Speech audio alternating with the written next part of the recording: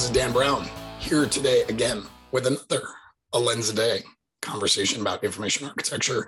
And today I get to talk to the seasoned and the wise Peter Merholz. Peter, thank you so much for joining me. My pleasure. Thank you for having me.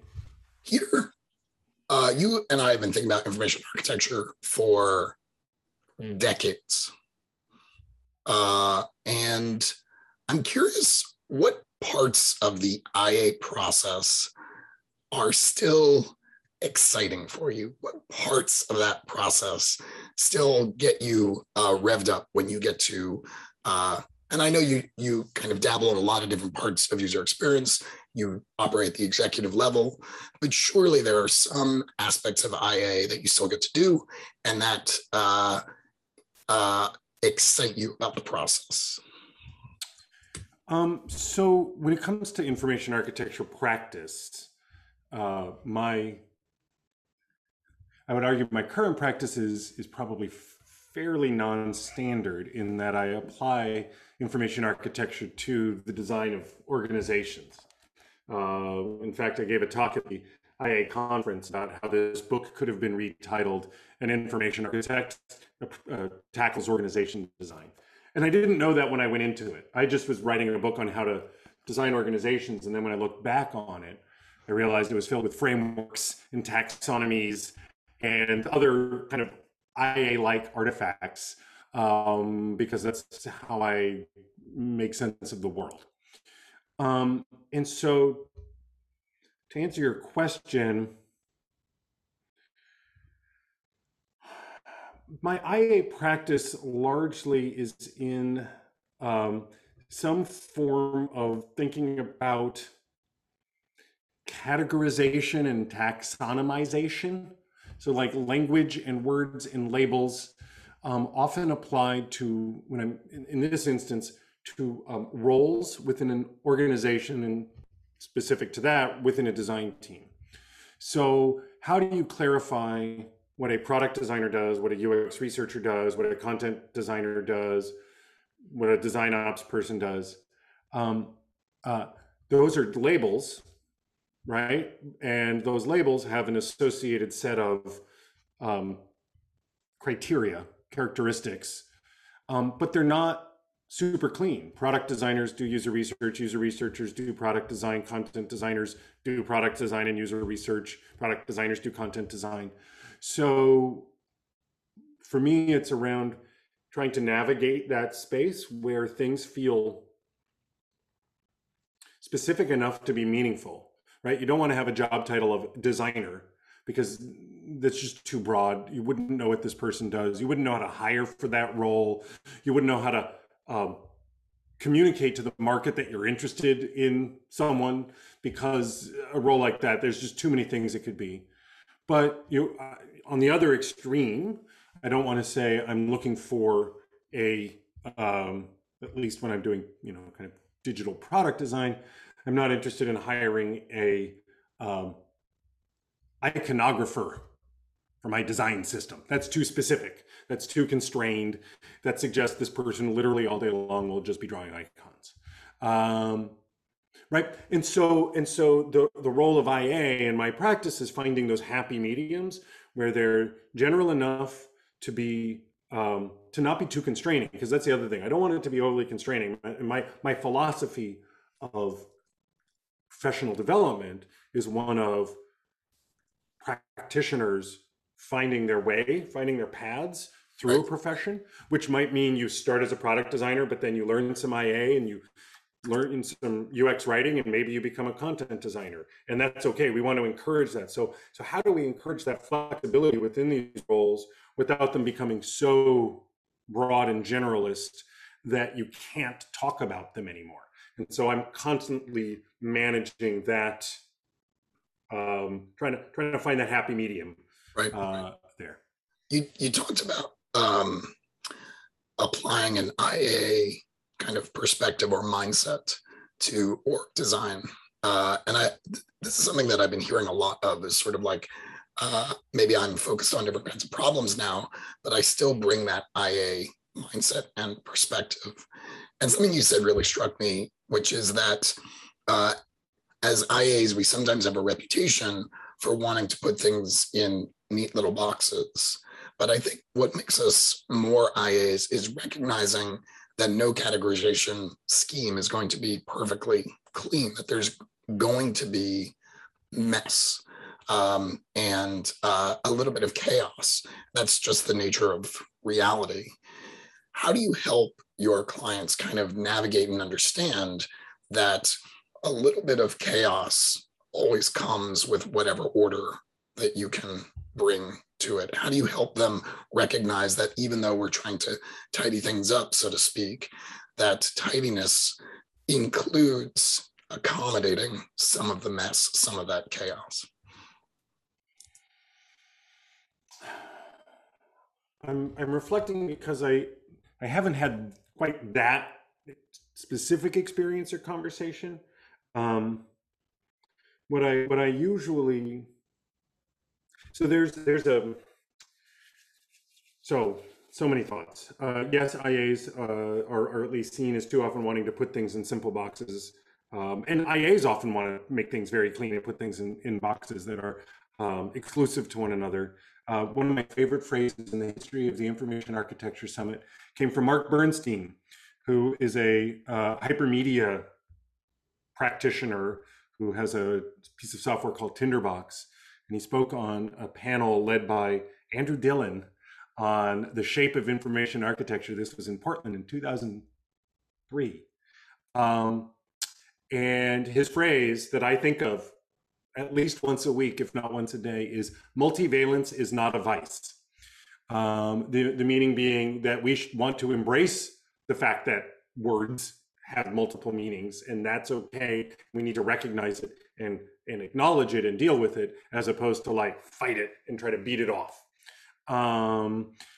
So the way I navigate that with my clients is I argue for the value and clarity when it comes to things like titles and roles.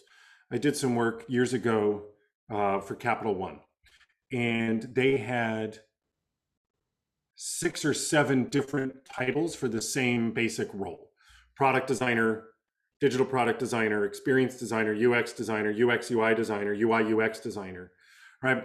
And so that kind of chaos, everyone's like, okay, that doesn't make sense. We don't want that kind of chaos. We're just confusing the market.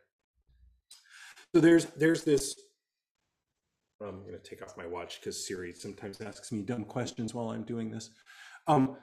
There's this recognition that we need some clarity, some clarity, organization in things.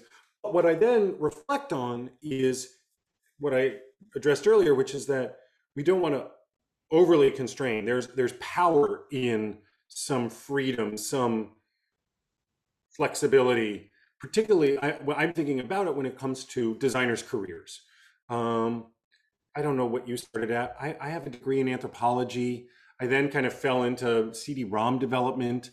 I took a class on user-centered design and usability engineering. It was called an interaction designer, but I realized I was more of an IA, and so that was my practice. Then I became a UX designer, right? But right, like, and I don't think my path is all that. It's unique to me, but that kind of experience isn't unique. I think for a lot of designers, there's a searching that happens, particularly in the first 5 to 10 years of your work, where you're trying to figure out what flavor of craft are you interested in. And so when I communicate that to my clients that I'm working with, they get that because they've had those experiences. I work with heads of design with design backgrounds, heads of design who came out of research programs, heads of design who came out of HCI programs. Like they have that experience, and so I can help them reflect like on their path and how we want to encourage that. That's actually that is a feature, not a bug of a design career. Is this kind of questing aspect? The problem that a lot of teams face, or design teams face within organizations, though, is at some point they have to draft a career ladder, and that career ladder is like, okay, you're gonna have a job, and then this is how you grow in that job. And those career ladders tend to be very linear. And the hack that I have created and I think about it using an IA-ish brain, is a career ladder that, while still linear in terms of there's grades of growth that you are on, allows for a lot of um, bushiness, sideways, lateral development in terms of skills building, right? So if you're a product designer, you could say, all I care about is growing someone in their visual design and interaction design skills. And that's all they're going to work on for the next, 20 years, is growing those skills. But what I argue is, no, you want to also acknowledge IA skills and UX writing skills and UX research skills and prototyping skills and all these other skills, and let people, they can still be a product designer while building skills that aren't simply interaction design and visual design. And that's actually good for them. It's good for their growth. They might realize they started as a product designer but really want to be a UX researcher, and then they can make that shift without feeling like they have to leave the company and get a job elsewhere in order to remake themselves in those ways. And so in the details, I guess, there is that fluidity and flexibility and opportunity that's built into the system. So you have to, in order to, in the levels frameworks that I've built, in order to progress, you do have to grow, but how you grow is up to you. And so it's less about the specifics. So I have this thing around skills building. And as you grow, you need to develop expertise in skills, strength in skills, and then competence in skills. That's expertise is like the farthest, is the highest level. What those skills are doesn't matter, but that you are developing expertise, strength, and competence does matter, right? And so it's trying to create this container that is still pretty clear in terms of what growth looks like, but allowing the individuals to figure out what those ingredients are, or whatever those specific elements are that are right for them. I love it, because it is a very IA way of looking at things, where we might say skill is a content type, right? A template, and we can put any skill that we can think of in the UX universe. We can sort of imagine in that template for that particular employee or team member, or what have you. I would imagine it's sort of a good moment, I think, to transition to the lens that we picked out for you. And I think it's a good moment to do that, because I think there is a lot of pre-existing assumptions that come from an organization when they're thinking about skill trees or career paths and things like that. And I would imagine that part of your job is to help kind of refactor some of those assumptions when they're thinking about career growth in design. So all of that is just a foundation for asking you to share the lens that you chose, and then explain what about it resonated with you, or how might you explain it in your own words? So the lens I chose was corporate mythology. And the lens is around this reality that businesses, corporations have a view of the world, even if it's unstated. There's a set of principles, beliefs, practices that drive their behavior. And I like the idea of corporate mythology because something we often forget about the companies that we join is that, and the structures that we are operating within, is that those structures are created, they're invented. They're not handed down on stone tablets from a mountaintop, and we all just have to adopt them. They emerged or were designed to meet a particular purpose. Now, usually that purpose no longer is relevant, right? So the classic kind of hierarchical org chart that many of us still labor under is an artifact of the railroads in the 1850s, and a need to be able to communicate quickly across from the senior-most people all the way down to the folks doing the work, so that trains wouldn't collide into each other. It evolved, but not a whole lot in order to suit things like mass manufacture at companies like General Motors, where you've also got kind of the rise of the functional organization, your marketing departments, your engineering departments, your sales departments, and all that kind of stuff. Um, but again, those were designed to solve particular problems. And something that's really interesting right now, and where IA I think could apply a lot of value, is helping companies figure out what are the right structures. And I'm wary of the word structures. I suspect it's something more like faceted Systems. classifications or synonym rings or other kind of classic metadata management tools.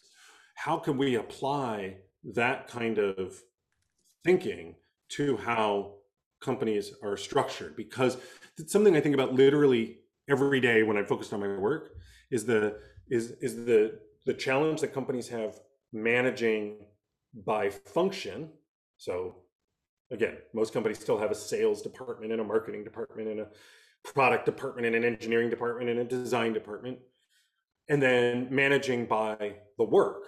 We recognize you cannot build software by starting with, I don't know, managers talking about their goals for the year and handing that off to marketers who then write a bunch of requirements and hand that off to designers who then draw a bunch of screens who hand that off to engineers. Like that's not how you build software. Software is product people and designers and engineers, sometimes with product marketers and researchers and maybe even salespeople or customer support folks or whatever working together.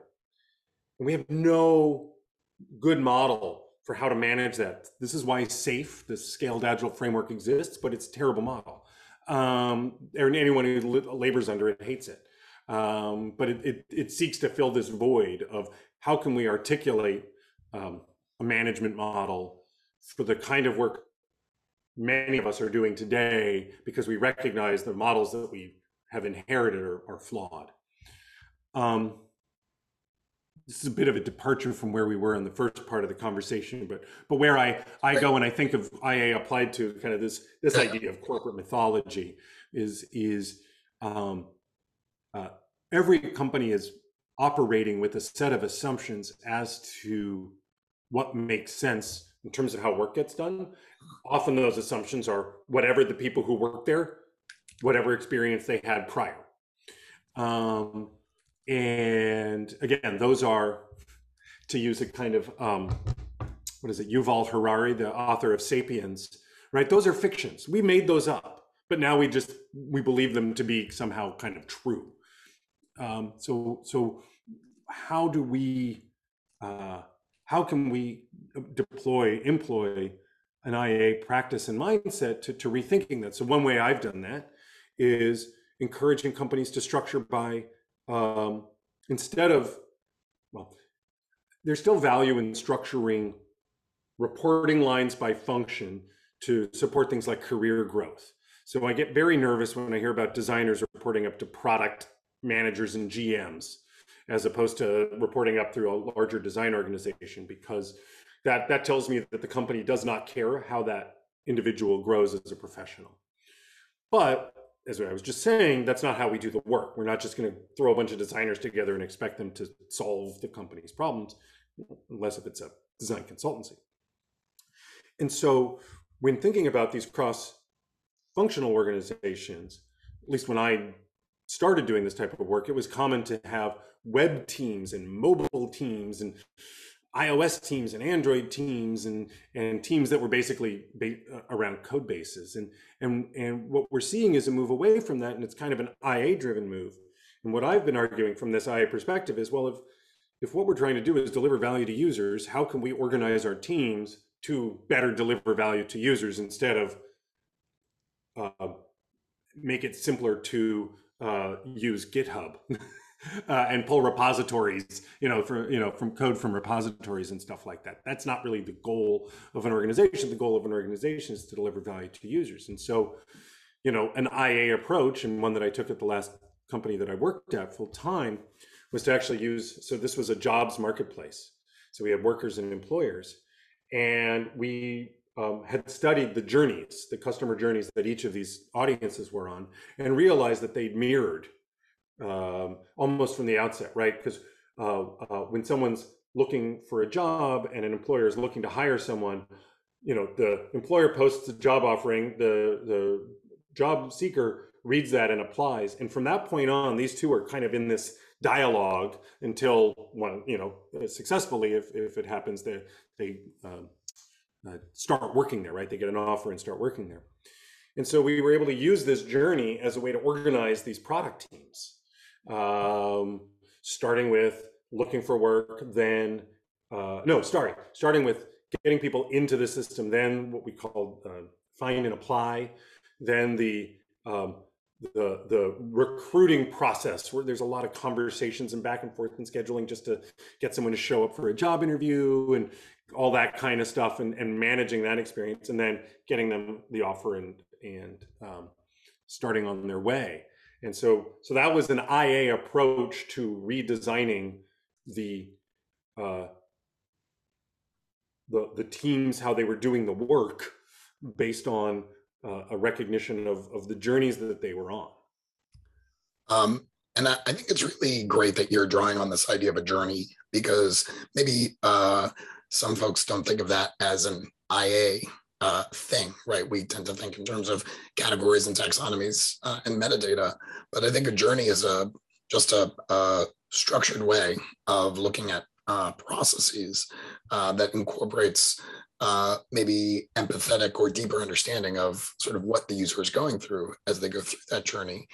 I think it's, I've heard you talk about this before, kind of trying to mirror your organization around the journey that the user goes through. I would imagine, however, or let me rephrase, I've encountered a lot of corporate myths around the journeys themselves. That is to say, within the organization, within the corporate mythology, there are certain expectations for how people engage with the business, how the customers or the audience members engage with the business, to the point where the business becomes the focal point and not the audience, or where they expect everyone to follow a certain path, and really the path is far more complex. Can you talk a little bit about maybe moments in your career where you had to kind of push against the corporate mythology that of sort of what those journeys or what those user interactions looked like?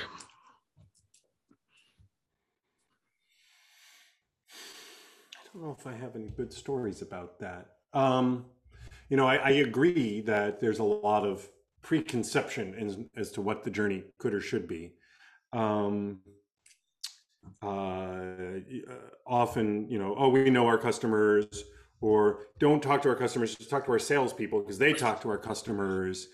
I guess one area of, I don't know about pushback, but something that often comes up when thinking about this challenge is pretty specific to enterprise software, but the reality that the buyer is not the user. Right. And there's a huge disconnect there. And having to remind the leaders of that software company that, like, no, we actually have to talk to the people who are going to be using this, not just the people who are going to be buying it. Right. And so there's been that kind of reorientation. I wish I had some story of I came in and they were organized wrong, and I did my user research magic and my journey magic, and voila, it was organized right. Right. But it's usually less. I guess my thought is, at least in the circumstances I've been part of, I'm looking at the lens here. The existing structure and that existing journey was an assumption, but it was an almost implicit assumption as opposed to an explicit assumption. It was just kind of how we do things, and no one had actually bothered to poke at it or push back on it until I'm thinking about whether it was the work I did at Groupon, where I tried to introduce a journey model to how at least I structured my teams, and we didn't quite get all the way there. It's not that the rest of the company was organized in some either false journey model that I had to overcome. The rest of the company wasn't organized.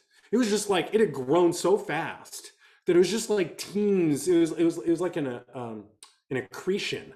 It was like when I work with a head of design at a big enterprise software firm that's acquired a lot of companies, and he's referred to the the result of all these acquisitions as a rubble pile, right? You just got all this shit that you acquired and it's just scattered around. And so like there's an assumption in there. There is probably an assumption in there. And that assumption is um, uh, all these companies were doing fine on their own. Let's just let them kind of keep doing what it is they're doing. But then, the classic IA problem occurs where you log into the homepage of this company and they want to provide all these offerings to you, and you're just overwhelmed Right. with 75 distinct capabilities that don't seem to interact or coordinate in any way. Right. I feel like the purpose of this lens is to encourage the practicing information architect to kind of look at whatever they're working on, whatever they're designing, and ask themselves, have I based any of my design decisions simply on long-held beliefs that have never been questioned? But my hope is kind of what you're getting at here is like, just because they've never been questioned doesn't mean you have to start questioning them now. I mean, I feel like that is an enormous burden for someone to take on. And maybe the mess is the way it is because it would be too painful to try and pull it apart. It would be too difficult for a single person to push against that. And I feel like I want to say to folks, that's okay. I mean, the fact that you've recognized that these are long-held assumptions, and maybe you can start to ask some questions about it, but also sometimes they're there for a reason. And if you can recognize them and understand them and work around them, that's great. Maybe it's only when they really start to get in your way that they become a problem. And that brings me to the last question that I've been asking everyone, which is, what advice do you have for designers who are maybe relatively new to their career, who maybe have not had the exposure to information architecture like you and I have had over the years in an early part of our careers, because there is such a drive to deliver fast, and there is not as much attention paid to these kind of deep structural conversations.